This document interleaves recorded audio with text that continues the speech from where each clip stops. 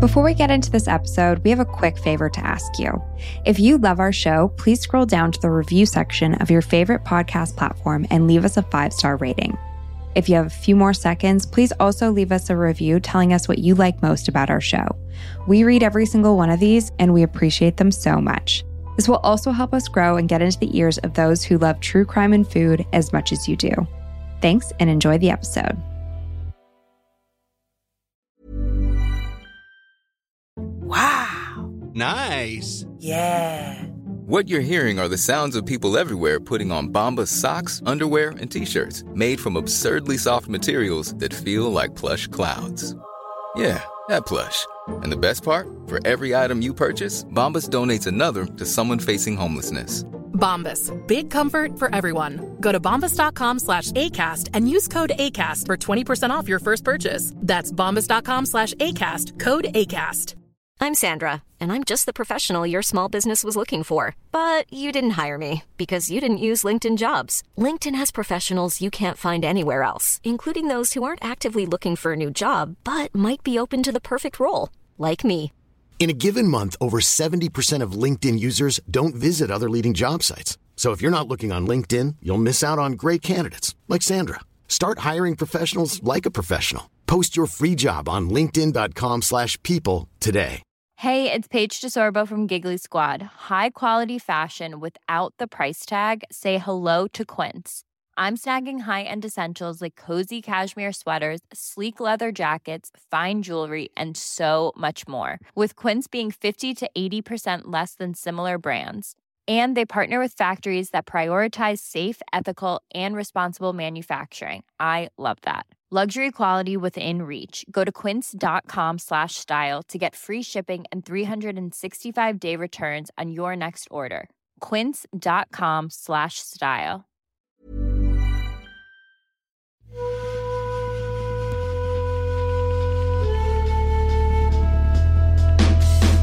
You're listening to Unsavory, where true crime meets food.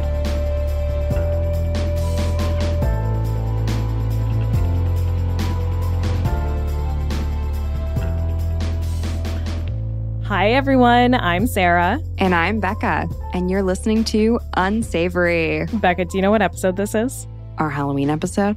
Well, yes, but it's also our 2-year anniversary. Oh my gosh, I didn't even realize. Happy anniversary. I didn't get you anything. That's okay. You've done this podcast with me for 2 years. I think that's enough of a gift.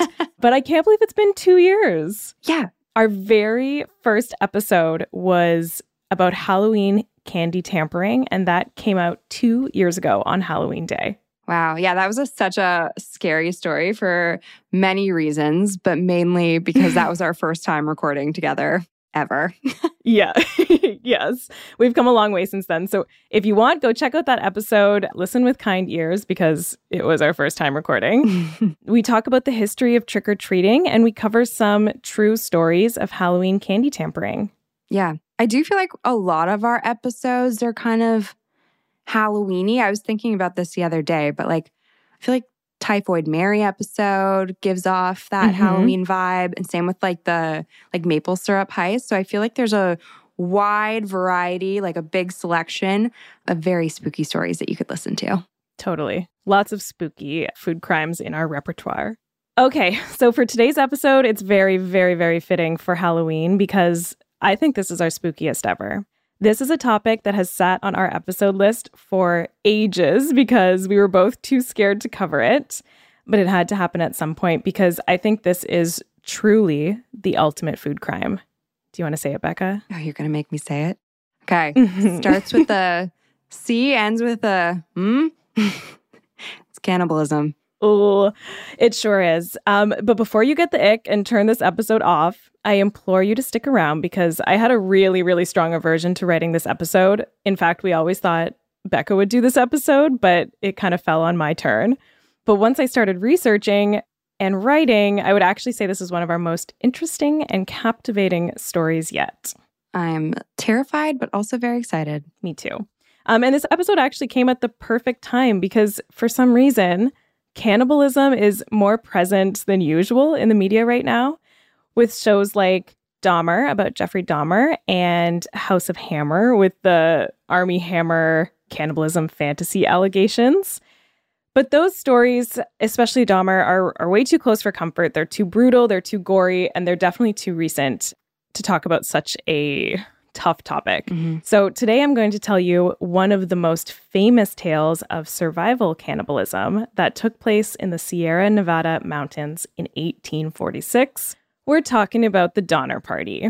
Dum, dum, dum. So the Donner Party is one of the most well-documented cannibalism events, thanks to diaries and letters that were actually written by party members and interviews with the survivors after the journey. Some of the survivors talked pretty openly about the cannibalism that took place, and others never, ever spoke about it at all. But when you look at what the Donner Party actually went through on the trail, you see that their journey is a true testament to the human will to survive, and they really had no other choice. Are you ready, Becca? Let's do it. The information in this podcast is for entertainment and educational purposes only. If you're interested in medical nutrition therapy or personalized nutrition advice, please talk to a physician or registered dietitian in your area. If you have a history of disordered eating, be advised that nutrition details will be discussed and take the steps you need to protect your recovery journey. All the citations and relevant links for anything mentioned in this episode will be in our show notes on our website, unsavorypodcast.com. This podcast may contain coarse language, mature subject matter, and content of a violent or disturbing nature. Listener discretion is advised. This is an independently produced podcast. If you'd like to donate to the podcast, you can sign up as a donor through the Patreon link in our bio. If you could rate, review, follow, and share our show with your true crime and food-loving friends, that would really help us out, and we will be forever grateful. Cannibalism is an incredibly taboo subject, and the vast majority of humans have a very strong aversion to it, myself included. And yet, there are many different types of cannibalism that have occurred throughout history. There have been cultures with rituals involving cannibalism. For example, the Foray tribe in Papua New Guinea used to have a practice of cooking and eating their deceased family members, which was thought to help free the spirit of the dead. The women and children would typically eat the brain of their loved ones, and over time, it was noticed that a strange disease called kuru was affecting them. The first signs of kuru were headaches and joint pain, but the afflicted would quickly deteriorate with decreased muscle control, tremors, difficulty speaking, and sporadic bursts of laughter. Eventually, the individual could no longer walk or eat, and they would die. Turns out, much like mad cow disease, kuru was spread through a prion in the brains of the deceased person, which is why women and children were affected, less so than the men that would eat more of the muscle tissue. And this practice of cannibalism is no longer ongoing. It actually stopped in the mid-1900s, but the last recorded case of kuru worldwide was in the early 2000s. So I have heard of this, but the early 2000s isn't really that long ago. I didn't realize that it was that recent. Yeah, it's a little too close for comfort. Yeah. And then we have criminal cannibalism, like Jeffrey Dahmer, where criminals are known to have feasted on their victims after killing them. Dahmer was also known as the Milwaukee Cannibal, and he was an American serial killer who committed the murder and dismemberment of 17 men and boys in the late 70s and 80s, and he cannibalized some of his later victims. And then there's survival cannibalism, in which people consume each other out of absolute necessity and desperation, which has been documented multiple times throughout history in Arctic expeditions, remote plane crashes, and famines and wars.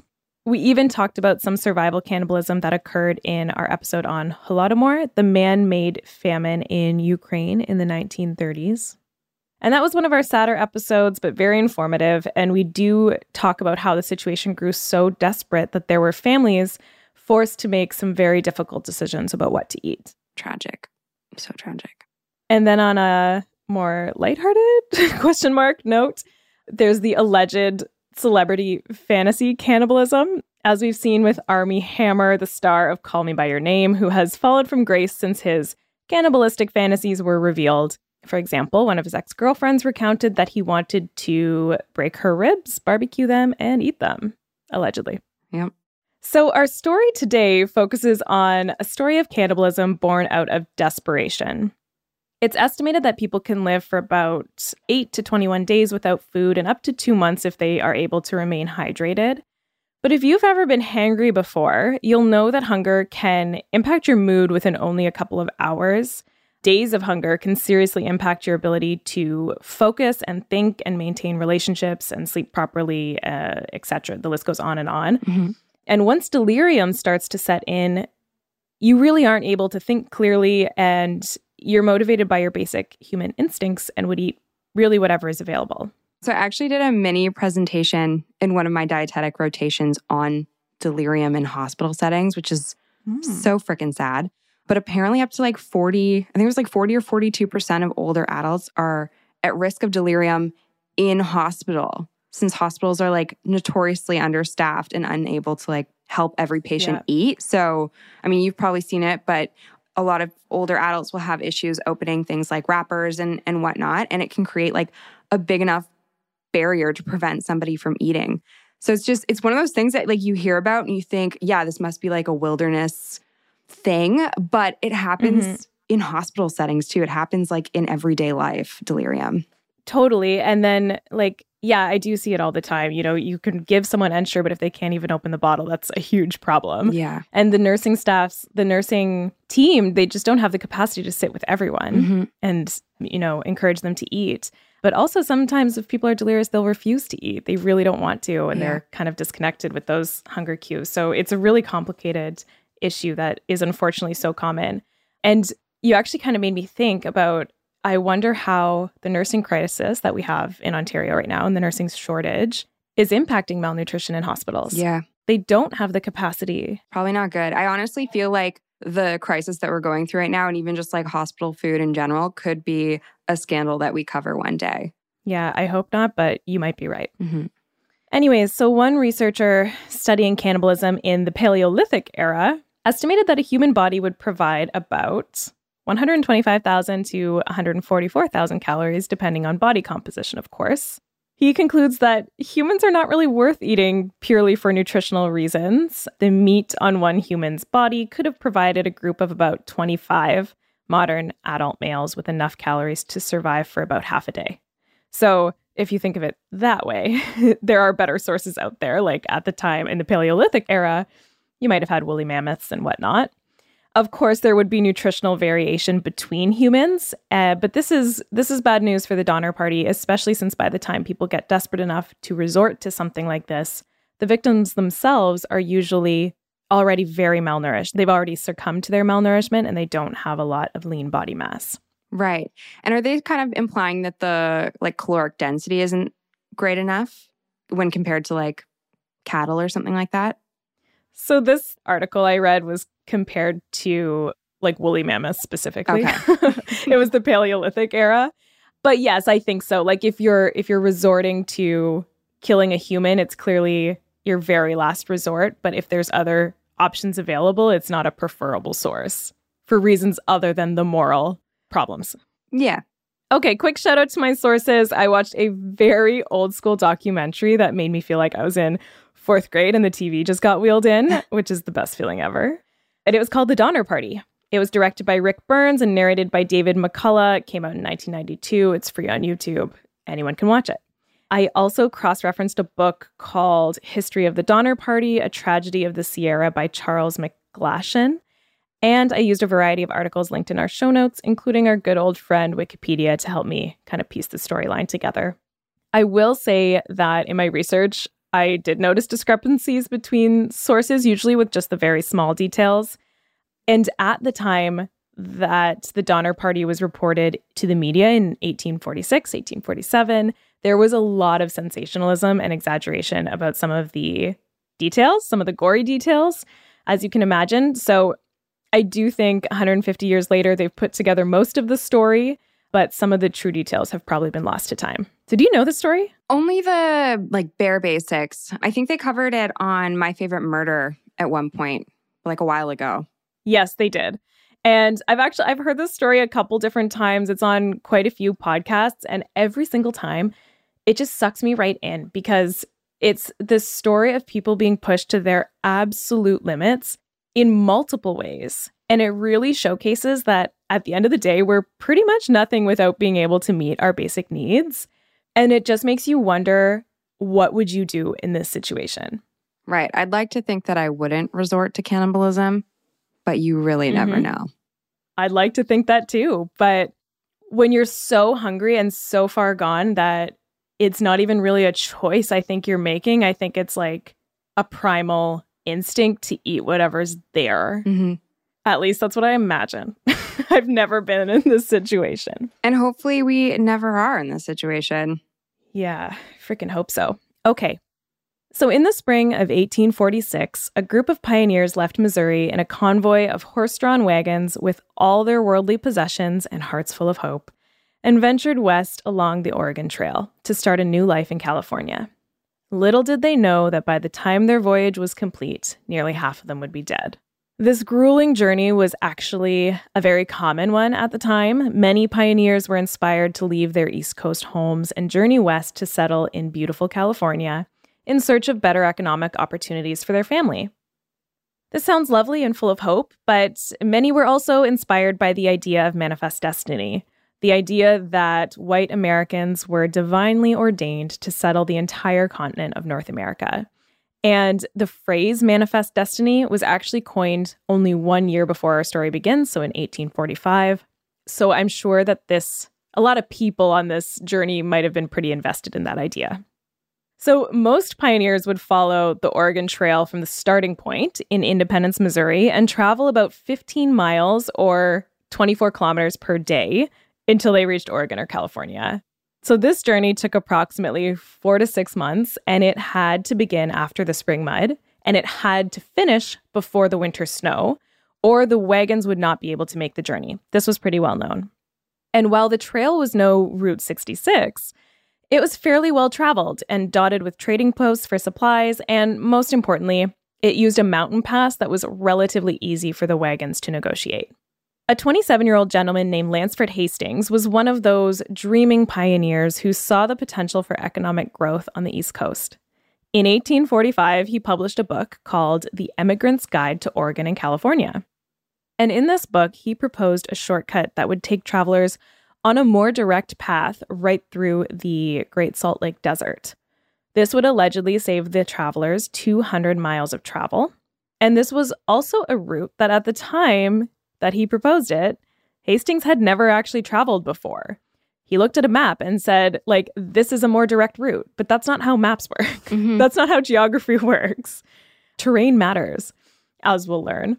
And at the time that the Donner Party set out on their journey, only 2 men, Hastings himself and one other, had ever crossed the Hastings Cutoff at all, and nobody had done it with wagons. So he had done it before. But after publishing. So he published, went through it once on a horse, and then was like, good enough. Yeah. So nobody had done it with wagons. And the wagons they're traveling with are these are no Fisher Price wagons.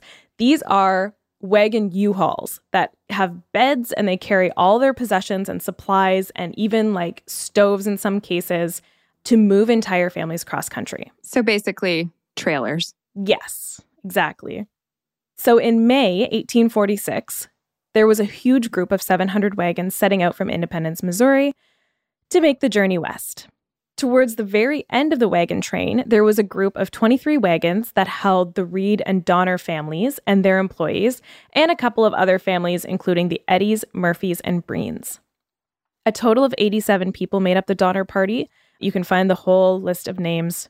It's readily available even on Wikipedia, but I'll just read through some of the main characters from our story.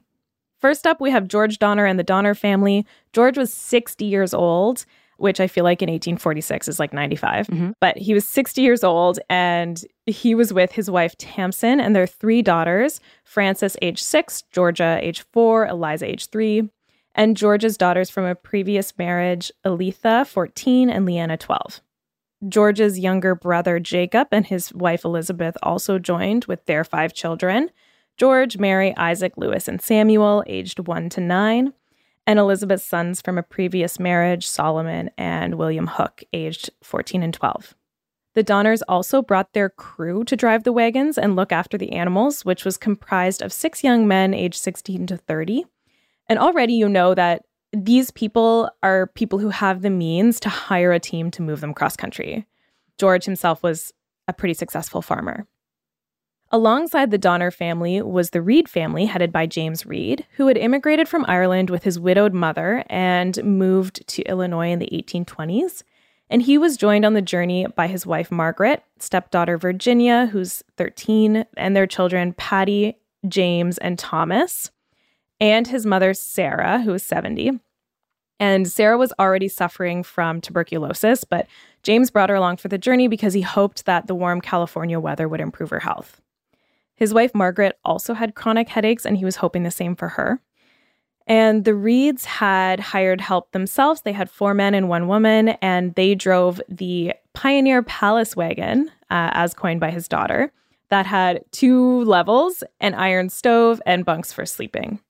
The Reed and Donner families had 9 wagons just between the 2 of them, and the Donner Party is also sometimes referred to as the Donner-Reed Party.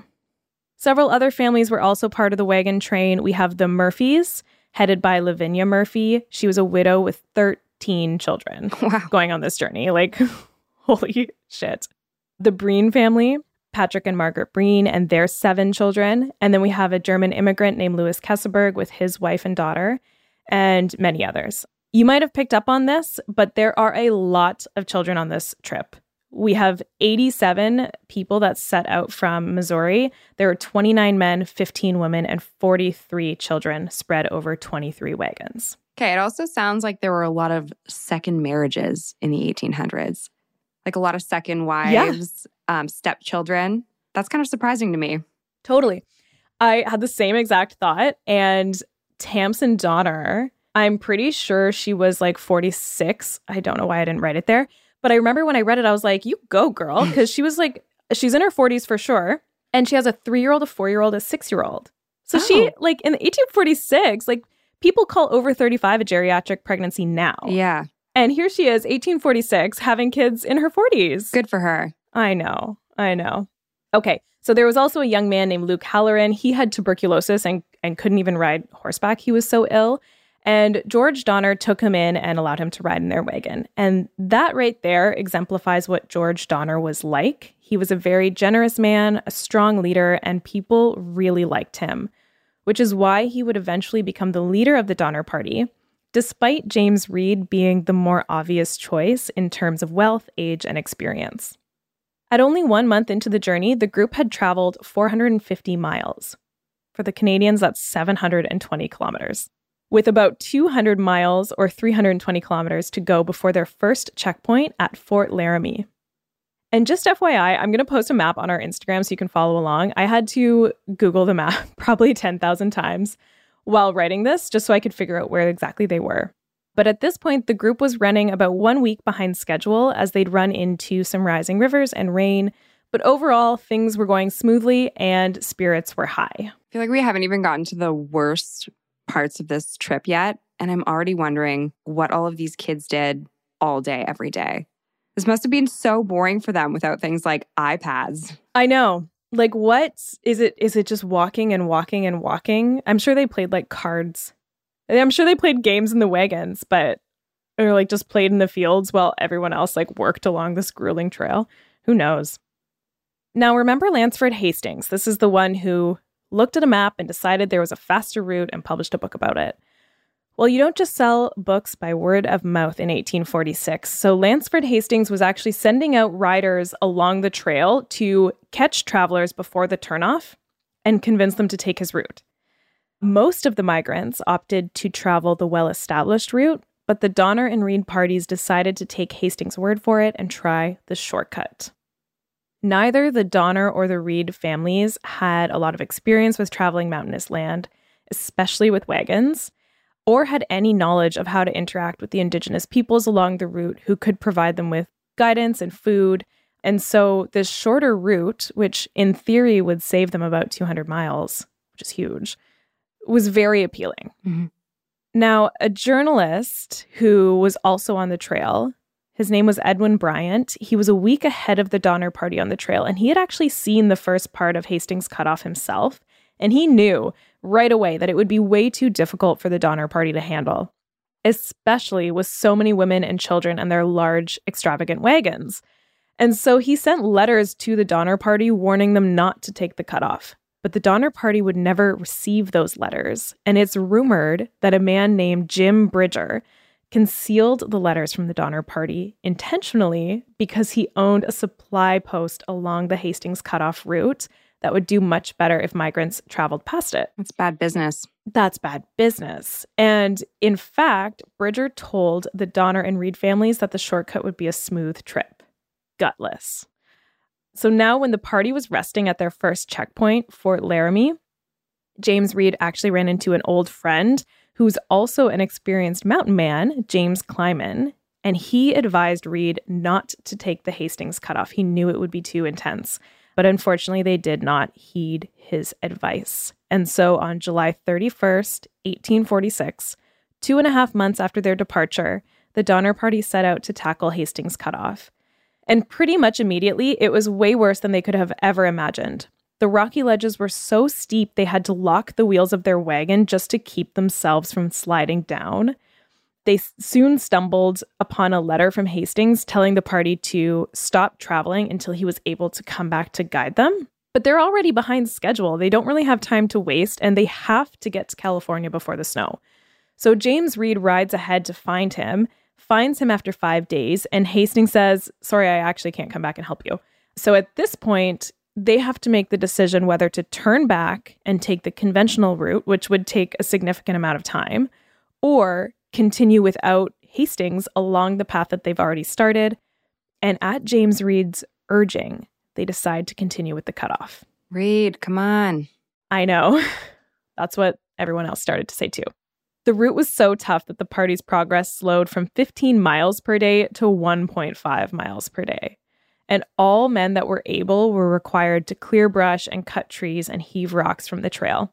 Not surprisingly, tension grew day by day, particularly towards James Reed for choosing to stick to the cutoff route.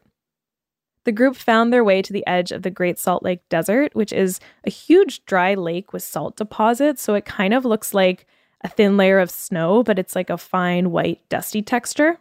And here the party discovered a letter from Hastings saying that they had 2 days and 2 nights of difficult travel ahead of them without any grass or water. By this point, the oxen and horses that are pulling the wagons and carrying supplies are already exhausted and super thin, but there's no alternative. So they packed 3 days of grass and water for the animals just to be safe, because it's a 2-day journey. So they venture out over the desert. During the day, the moisture kind of below the surface bubbles up and turns the ground into like a kind of bubblegum goopy texture that was really difficult to travel with the wheels of the wagon. And during the night, the pioneers nearly froze in sub-zero temperatures. And the so-called 2-day, 2-night journey that Hastings had warned them about, it took 6. And they ran out of water and grass on day 3. So they lost many of their animals. They were so dehydrated that they would just like kind of go nuts and run away into the desert. They lost wagons that got stuck in the ground, and somehow they made it to the other side with no human lives being lost in the desert, but it was rough. It's always so sad to me when the animals go. Like, you would never leave for like a long journey without packing enough fuel to get you through it. I know. And I feel like so much of this story focuses on the humans not having enough to eat and their experience with starvation and malnutrition. But there are hundreds of oxen and horses on this trip too that also starve to death and also experience kind of similar reactions to how humans do. Like, they go delirious, they're dehydrated, they're unable to function, and they slowly break down. So it's really sad to think about. Okay, also one other question. How are they delivering letters? Like, are there mailboxes along this trail? Or like, are they finding just this letter from Hastings in the bush? Like, how does this work? But like, what I picture is those tiny libraries that are like alongside neighborhood streets, and people just put a little letter in there, and then whoever comes down the trail next can pick it up. That's what I picture. We have a few of those libraries in our neighborhood, and you can actually find one of them on Google Maps, which I think is hilarious. Aw, that's cute. Yeah. I always look at them. Usually it's like not the reads I'm looking for. But there's good stuff in there. I love it when there's like smut novels. Yeah. Quality sleep is essential. That's why the Sleep Number Smart Bed is designed for your ever-evolving sleep needs. Need a bed that's firmer or softer on either side? Helps you sleep at a comfortable temperature? Sleep Number Smart Beds let you individualize your comfort, so you sleep better together. J.D. Power ranks Sleep Number number 1 in customer satisfaction with mattresses purchased in-store. And now, save 40% on the Sleep Number Limited Edition Smart Bed for a limited time. For J.D. Power 2023 award information, visit jdpower.com/awards. Only at Sleep Number stores or sleepnumber.com. This is Paige, the co-host of Giggly Squad, and I want to tell you about a company that I've been loving, Olive & June. Olive & June gives you everything that you need for a salon-quality manicure in one box. And if you break it down, it really comes out to $2 a manicure, which is absolutely insane. It's also so easy to get salon-worthy nails at home with Olive & June. The difference between how your nails used to look when you did them yourself and now with the Mani system is a complete game changer. The best thing about Olive & June, too, is it's a quick dry. Dries in about 1 minute, lasts for 5 days, and full coverage in up to 1 to 2 coats. Visit oliveandjune.com/perfectmani20 for 20% off your first system. That's oliveandjune.com/perfectmani20 for 20% off your first system. Okay, so on the other side of the Great Salt Lake Desert, the group spends days hydrating at a river and trying to recover all the wagons that had been left behind in the desert. For a moment, though, it did seem like the party's luck might be turning around. Maybe they had made it through the worst of it. So they navigated through the valley next to the Ruby Mountains pretty much without incident. And on September 26th, 4.5 months after leaving Missouri, the group had officially made it through Hastings Cutoff and reconnected with the traditional trail a full month behind schedule.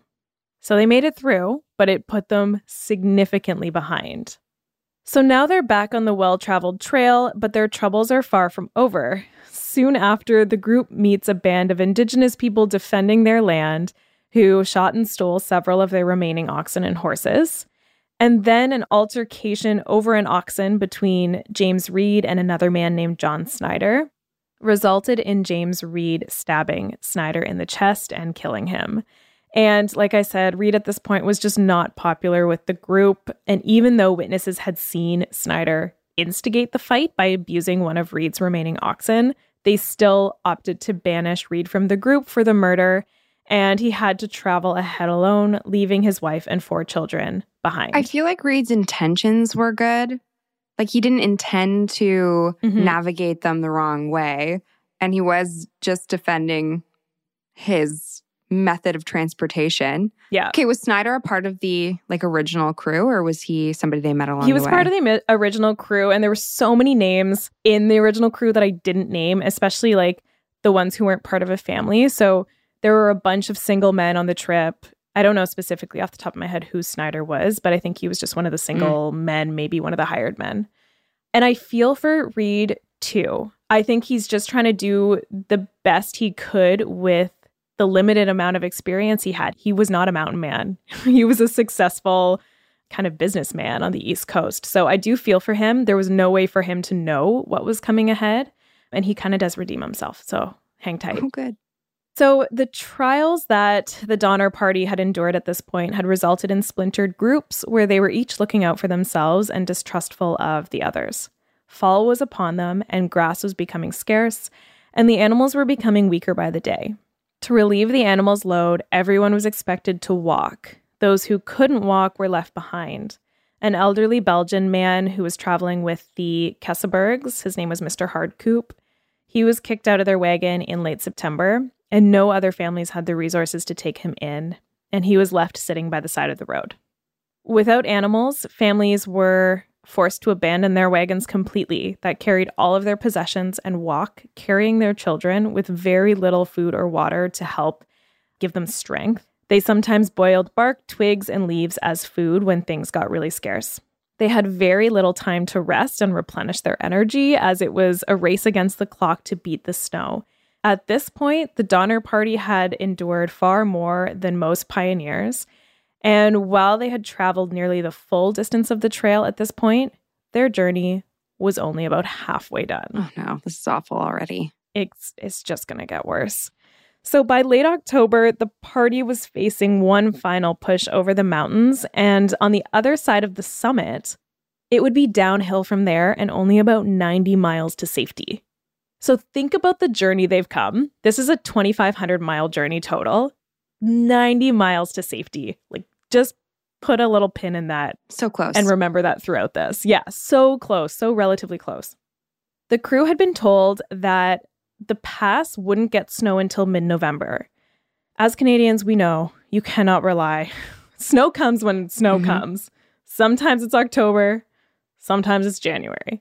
But they were told that the pass wouldn't get snow until mid-November, so they had to decide if they should rest their remaining cattle or forge ahead. And while they were kind of deciding, one gentleman, William Pike, he was killed when a gun was accidentally discharged. And the accident kind of just pushed the families over the limit. They were like, let's freaking go. So the Breens, the Kesebergs, the Reeds, and the Murphys, with the Donners traveling last, all go for this one last push over the summit. And just a few miles into this final push, an axle broke on one of the wagons, and the wagon had to be left behind. And George Donner was trying to cut wood to make a new axle, and he cut his hand. This is important. It seemed like just a surface wound. So the snow started to fall pretty much right away. The Breen family was in the lead, and they made their way up the 1,000-foot vertical slope to Truckee Lake, where there were some abandoned cabins, and then they continued to push through to the summit of the mountain. The Eddies and the Kesebergs joined them, and then together as three families, they tried to push forward over the summit. But at this point, they're faced with 5 to 10-foot snowdrifts. They couldn't even see the trail. They certainly couldn't move their wagons, and they had to turn back. There was really no choice in the matter. It was only November 4th. This is 10 days before they were expecting the first snow, and now they were faced with an 8-day brutal snowstorm. The families had no choice but to set up camp at Truckee Lake for the winter.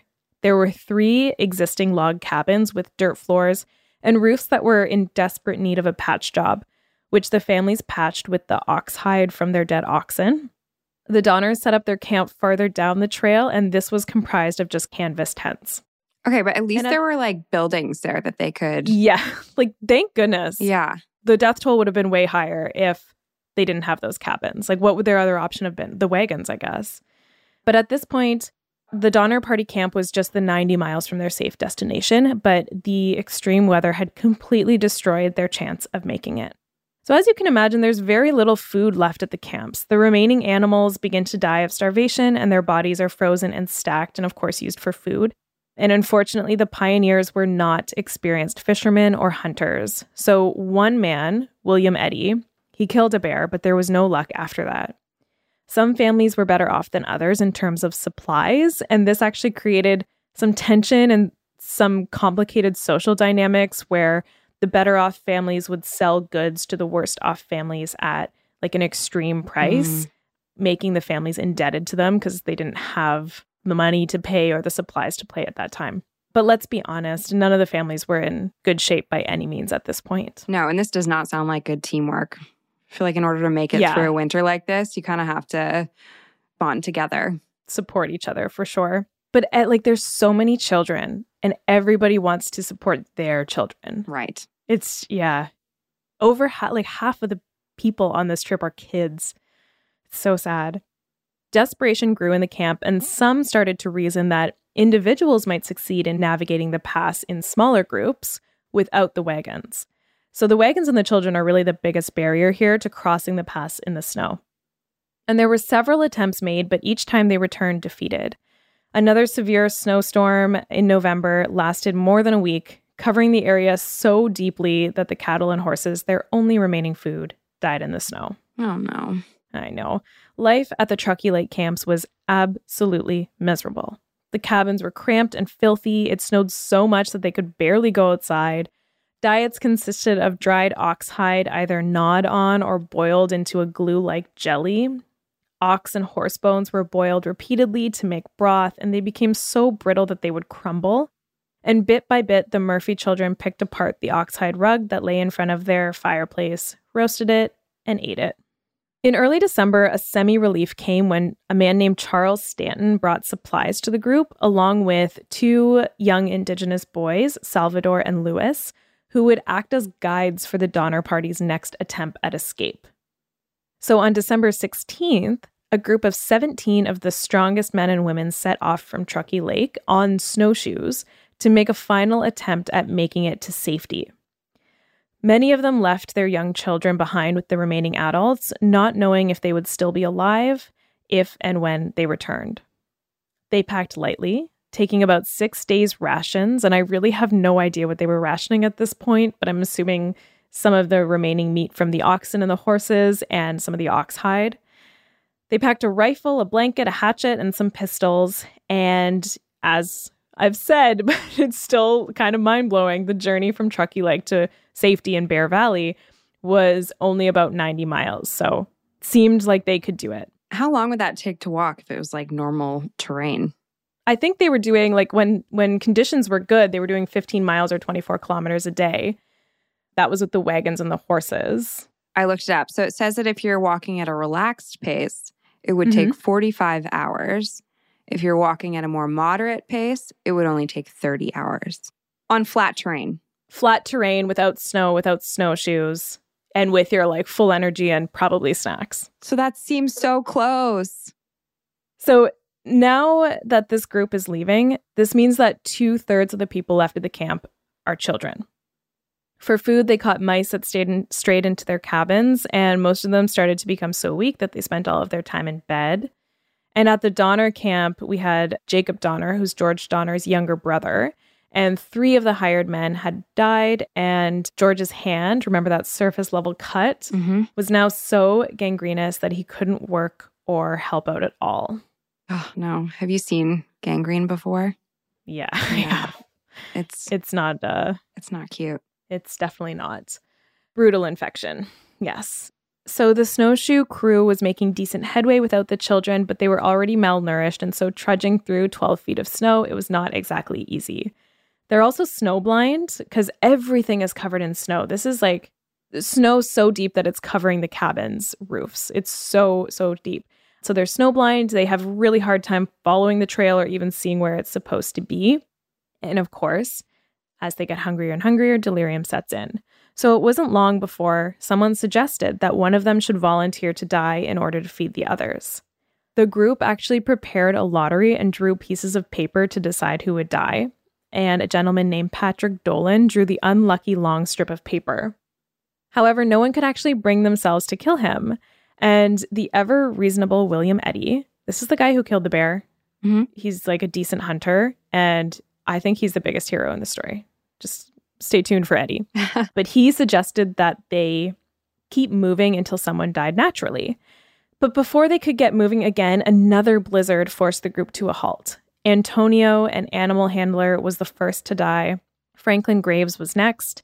And others showed signs of hypothermia and delirium, like Patrick Dolan, who began to rant deliriously. He stripped off all his clothes and he ran into the woods and died. And did you know that's like a kind of common hypothermia thing, that you start to feel so hot you like take off your clothes? I have heard that before. Yeah, so that was starting to happen too. Patrick Dolan is allegedly the first to be eaten, and it's suggested that it's because some in the group were just so close to death that it was really the only option. William Eddy and the 2 Indigenous gentlemen, Salvador and Louis, refused to eat. The next morning, the group stripped the muscle and organs from the bodies of Antonio, Dolan, Graves, and Murphy, the 4 who had passed naturally so far, and they dried the flesh to store for the days ahead, and they took great care to ensure that nobody actually ate their relatives. So even at this point of desperation, care was still taken, and it's clear that no one was comfortable with what was happening. Man, I don't know. Do you think that a lot of the animals at first were just kind of disregarded? Because there were hundreds of animals that were dying. Why weren't they doing this with the animals first? Or were they? So they definitely were. I think it just ran out kind of quickly. And some of their animals were stolen or shot. Some ran away in the desert. But I do think they tried to make use of the animals as they died. But this is a party of 87 people. Yeah. So I think those supplies were completely depleted. And by the time the animals passed, they were so malnourished as well that they wouldn't have had a healthy, like a huge supply of meat. Right. So one of the men, William Foster, was crazed with hunger, and he started talking about killing Salvador and Lewis for food. William Eddy, my hero, warned them, and so they quietly left in the night. Another man, Jay Fosdick, he died overnight, and now there's only 7 remaining members of the original 17 that had set out. William Eddy and Mary Graves actually went out hunting and killed a deer. I'm like, were we not doing that the whole time? But by the time they returned, Fosdick's body had already been cut apart and used for food. For several more days, this is 25 days since they'd left the Truckee Lake camp, they came across Salvador and Louis sitting in the snow. They hadn't eaten for about 9 days and were close to death. So William Foster shot them, believing that their flesh was the rest of the group's last hope of avoiding death from starvation. So it is like, it's the depths of winter. Hunting is definitely not a viable option. And they're walking, they're just like constantly walking. They need so much energy, right? So I feel like they had 6 bodies, human bodies, and a deer body. That kind of sounds like a lot of nourishment. But I think at this point in their starvation, they were probably like hypermetabolic and they're working all the time. Yeah, and they're just having protein, fat, right? Yeah. Got to mix in some carbs. Yeah. Need that energy. Okay. So a few days later, the group stumbled into an indigenous settlement looking so deteriorated that the camp's inhabitants actually first ran away out of fear. The indigenous people gave them some of their food, acorns, grass, and pine nuts. And after a few days, William Eddy actually was able to continue on with the help of some tribe members to a ranch in a small farming community at the edge of the Sacramento Valley. And he told community members once he got there where the rest of the snowshoe crew could be found. And he quickly put together a rescue party who found the other 6 survivors on January 17th. So finally a win, finally a break. Their 90-mile journey from Truckee Lake had taken 33 days, so over a month, and claimed the lives of 10. Wow. Meanwhile, back at the camp, Margaret Reed had managed to save enough food for a Christmas pot of soup, much to the delight of her children, but by January, the oxhide roof was serving as their only source of food, and things were beyond desperate. Now, we're going to bring back James Reed. So he was the one who had stabbed someone mid-journey and then been banished. He actually made it out of the Sierra Nevada to Rancho Johnson in late October, so before the snows. And he was safe and recovering, but very worried about his family and friends, and he had been pleading with authorities to send them help. One major barrier to putting together a rescue party at this time, which actually prolonged the rescue, was that most of the able-bodied men were engaged in the Mexican-American War at the time. So Reed swore that he would join American forces and fight in the Mexican-American War, and in return, a team of men was assembled to cross the pass and help the remaining members of the Donner Party. Wow. What a nice guy. He's still helping out even though they banished him from the group. I know. His wife was there too, and his 4 children. So he really, he wanted to get them back for sure safely. Of course. So a party of roughly 30 horses and a dozen men with lots of food supplies set out, and they expect to find the Donner Party stuck on the western side of the mountain, so closer to California. But the Donner Party was actually stuck on the eastern part of the mountain because they had never crossed that pass. So they looked where they expected to find them, but after many days of searching in the deep snow, the rescue party chose to turn back. But James Reed pushed forward. He really wanted to find them. And so he actually made it to just 12 miles from the peak. Okay? This is in early November. So this is at the exact same time that the Donner Party was trying to cross the summit. And there was one rumored account that it's suspected that James Reed was right there 12 miles from the summit on the same day they were trying to pass. And then the snows came and he had to turn back and they had to turn back. Oh gosh. Yeah, it would be such a cruel twist of fate, and no one will ever know because there was no location tracking back in the day. So the first rescue mission was unsuccessful, and while Reed would spend the next couple of months attempting to organize a second one, like I said, most of the able-bodied men in California were in the war. So by February, Reed had been talking about this for so long, and he had rallied so much support. that the people of San Jose actually created a petition for the U.S. Navy to assist the Donner Party. And there was more public buzz about this because newspapers had actually started reporting stories of a snowshoe party that had resorted to cannibalism. So, and this is in February, so this is right after the 6 of the snowshoe party had already been rescued as well. So finally, a rescue party of 10 men set out on February 4th, featuring our guy, William Eddy. And the group made steady progress. They cached food at stations along the way so that they didn't have to carry it all, and they could guarantee that on the way back, they would still have some food. Very smart. Very smart.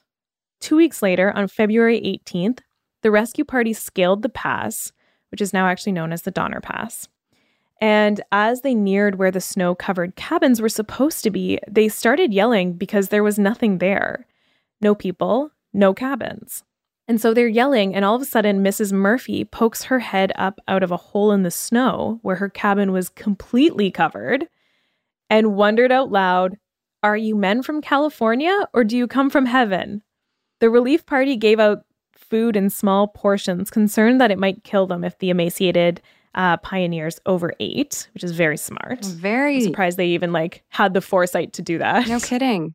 All the cabins were completely buried in snow at this point, and the sodden oxhide roofs had begun to rot, and the smell was overpowering.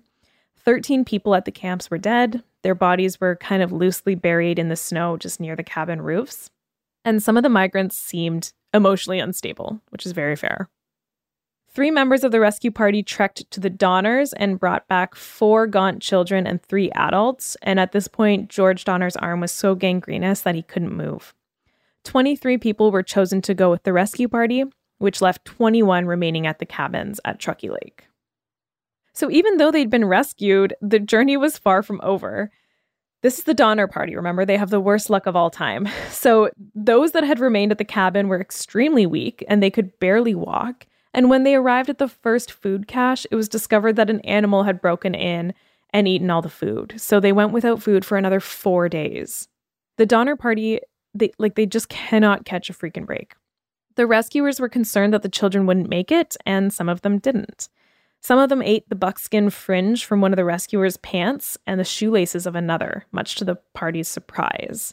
And I'm actually surprised there aren't any reports of death from bowel obstructions with all the leather hide and oxen hide that's been eaten. Yeah. I'm pretty sure we can't break that down very well. As the first rescue party trudged down the mountain, they ran into a second party that was being led up the mountain that included James Reed. And Margaret Reed, his wife, was in the first rescue party, and when she heard his voice, she apparently sank into the snow overwhelmed. After those rescued migrants made it to safety, William Hook, this is Jacob Donner's stepson, broke into food stores and ate so much food so quickly that he died. Oh, no. I know. So it's just so cruel. And that would be your instinct if you're starving. This is he's 15 at this point, William Hook. He's either 13 or 15. There were 2 stepsons, but he likely died from refeeding syndrome, which is a metabolic disturbance that occurs when nutrition is introduced too quickly in people who are severely malnourished, which is honestly largely, we deal with it a lot. If you're a clinical dietitian in a hospital, it's one of the primary things we watch out for when people are coming in malnourished. So it's reasonably common, I would say, but something to watch out for. And this poor young boy just didn't know about that, I'm sure. Yeah, of course. So on March 1st, the second relief party arrived at Truckee Lake. James Reed was reunited with his daughter Patty and his son Tommy. An inspection of the Breen cabin found its occupants relatively well, but the Murphy cabin was in dire condition. So remember, Lavinia Murphy was the widow with 13 children. She was caring for her 8-year-old son, Simon, and the 2 young children of William Eddy and Foster, and she had deteriorated mentally, and she was now nearly blind. The children were listless and had not been cleaned in days. No one at Truckee Lake had died during this interim period between the first and second relief party, and this appears to be thanks to the cannibalism of those who had passed. So many of the rescue party found mutilated bodies and a hole that contained the dismembered body of Jacob Donner that was nourishing his own children. The second relief evacuated 17 migrants from Truckee Lake, and once again, their escape was not an easy one.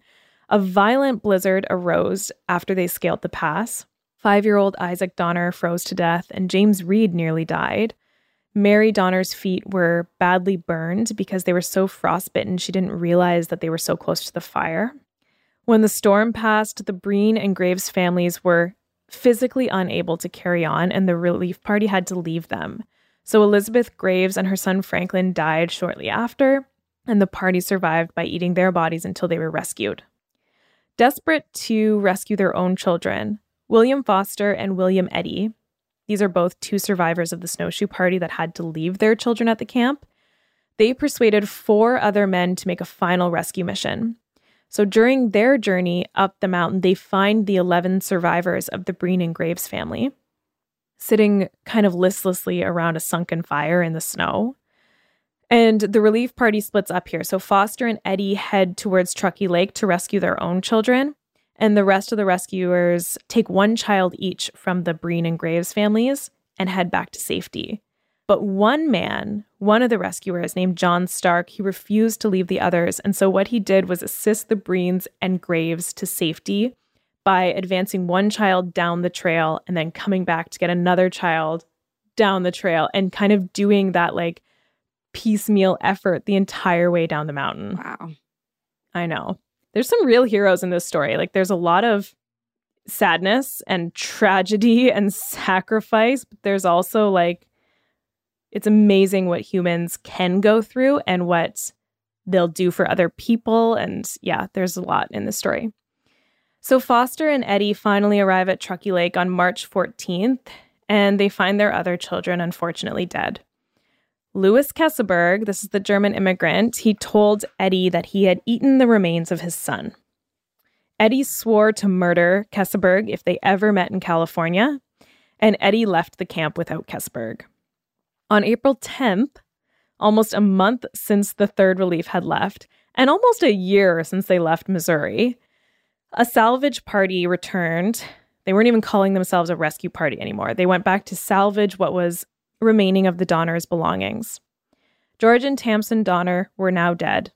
Tamsen had always refused to leave George's side as well, even though he could barely move because of his gangrene. And at this point, the only remaining person alive at the camp was Louis Keseberg, who was found with a full pot of human flesh and all of the Donners' valuables collected in his possession. In the aftermath of the Donner Party, Louis Keseberg was the only survivor who was very open and willing to talk about his cannibalism in almost like a sensational way. And he actually went on to open a restaurant. Oh my gosh. Yeah. So there's a lot. I'm telling you, this story is already so long. Like, I cut out so much, but just a quick aside, like, he was kind of deemed as like the guy, or like branded as the guy who liked the cannibalism and like developed a taste for it. And then he sued for slander. They were suing each other after this? Yeah. Like, are you kidding me? Yes, I know. There's more. There's like more and more and more, but there was less info there. And like, just Keseberg was always a shady guy. And there was like rumors he might have kind of liked the cannibalism. Oh gosh. Google at your own risk. But yeah, he opened a restaurant, which I'm just like, really? After all that? But who knows? Maybe it was all not true and he just developed a love for food after not having it for so long. Yeah, and I feel like after like a mission like this and being saved, the last thing I would want to do is go through like a defamation case. That's ridiculous.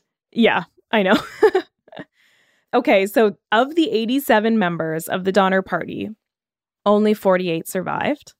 They had come 2,500 miles in 7 months to lose their race with the weather by 1 day, only 90 miles from safety. Okay? Like if they had been there 1 day sooner, they would have gotten over the pass without that snowstorm. Like it gives me chills how close they were. And how unlucky they were. Yeah. The deaths at Truckee Lake and at the Donner camp as well, and in the snowshoe party, were likely caused by a combination of factors, which included extended malnutrition, overwork due to the physical labor, and also exposure to cold. So several members became more susceptible to infection due to starvation, such as George Donner. But the three most significant factors in survival were age, sex, and the size of the family group that each member traveled with. So those who were under 6 and over the age 49 had almost no chance of survival. No one over 49 survived. Men were much more likely to die than women. In fact, 2/3 of women and children survived, and only 1/3 of the men survived. And this is for multiple reasons. So on average, women do require less daily calories than men, and we also store a higher percentage of body fat typically, which delays the effects of starvation and also insulates from the cold a little bit better. So it's a superpower. Men also take on more dangerous tasks and do more of the physical labor, especially on these journeys. So they were clearing the trails, which would have added to their physical decline. And then those that were part of a family group tended to do better than the single men for multiple reasons, resource sharing, but also like support and community. And that is the tragic American classic tale of the Donner Party. Wow. What a story. What a story. Well done, Sarah. I feel like there were a lot of lessons there. Like things like lessons of like preparation, like deception, traveling with children, and just like the importance of food and like what people will do to survive. Yeah. And also greed. Like there's so many elements here, like greed, respecting others' land, don't take shortcuts. Like if one of your good mountain men friends is like, hey, I think that's too intense for you, you listen. Yeah. Take the well-traveled trail. I think don't take shortcuts is the biggest lesson of today's episode. Yeah, you're right. Don't take shortcuts. What a hard way to learn that lesson, though. Honestly. It's just tragedy after tragedy. So much tragedy. It's such an interesting story. And like, it's amazing that there was so much information from the 1800s that you're able to like retell this story in so much detail today. I think there are historians who have like dedicated their lives to retelling this exact story and like piecing it together. It's so much about like the American dream and like pioneers and the wild frontier. Like it's such a kind of exciting time, I guess. And then this like absolutely terrible on terrible story happened. And I think it really has a special place in the hearts of a lot of people. Right. Yeah, it's not just about cannibalism. And you covered it very well. Thank you. Yeah, I want to finish on this quote by Virginia Reed, who is the stepdaughter of James Reed.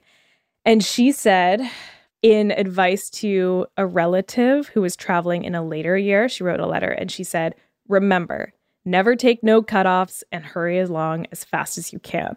End quote. So that's kind of our take-home lesson here too. No shortcuts. Great advice. Don't always take the road less traveled. Yes. Sometimes the traveled road is quite nice. Absolutely. On that note, happy Halloween. Happy Halloween. Bye.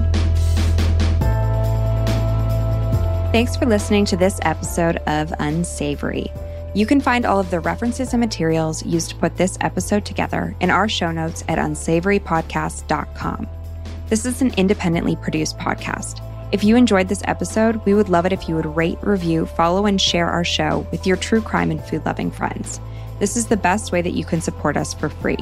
If you'd like to donate to our podcast, you can sign up as a donor through our Patreon link in our bio. For more information, follow us on Instagram at Unsavory Podcast. If you have an idea for an episode or segment, email us at unsavorypod@gmail.com. This podcast was recorded and edited by Jeff Devine.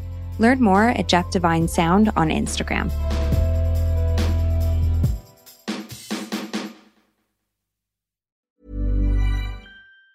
Planning for your next trip? Elevate your travel style with Quince. Quince has all the jet-setting essentials you'll want for your next getaway, like European linen, premium luggage options, buttery soft Italian leather bags, and so much more. And it's all priced at 50 to 80% less than similar brands. Plus, Quince only works with factories that use safe and ethical manufacturing practices. Pack your bags with high-quality essentials you'll be wearing for vacations to come with Quince. Go to quince.com/trip for free shipping and 365-day returns. Planning for your next trip?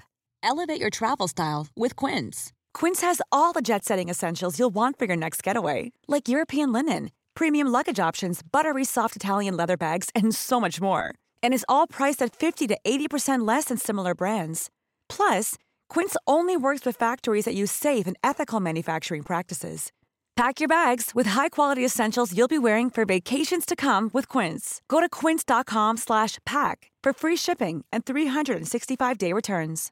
Imagine the softest sheets you've ever felt. Now imagine them getting even softer over time. That's what you'll feel with Boll & Branch's organic cotton sheets. In a recent customer survey, 96% replied that Boll & Branch sheets get softer with every wash. Start getting your best night's sleep in these sheets that get softer and softer for years to come. Try their sheets with a 30-night guarantee. Plus, get 15% off your first order at bollandbranch.com. Code BUTTERY. Exclusions apply. See site for details.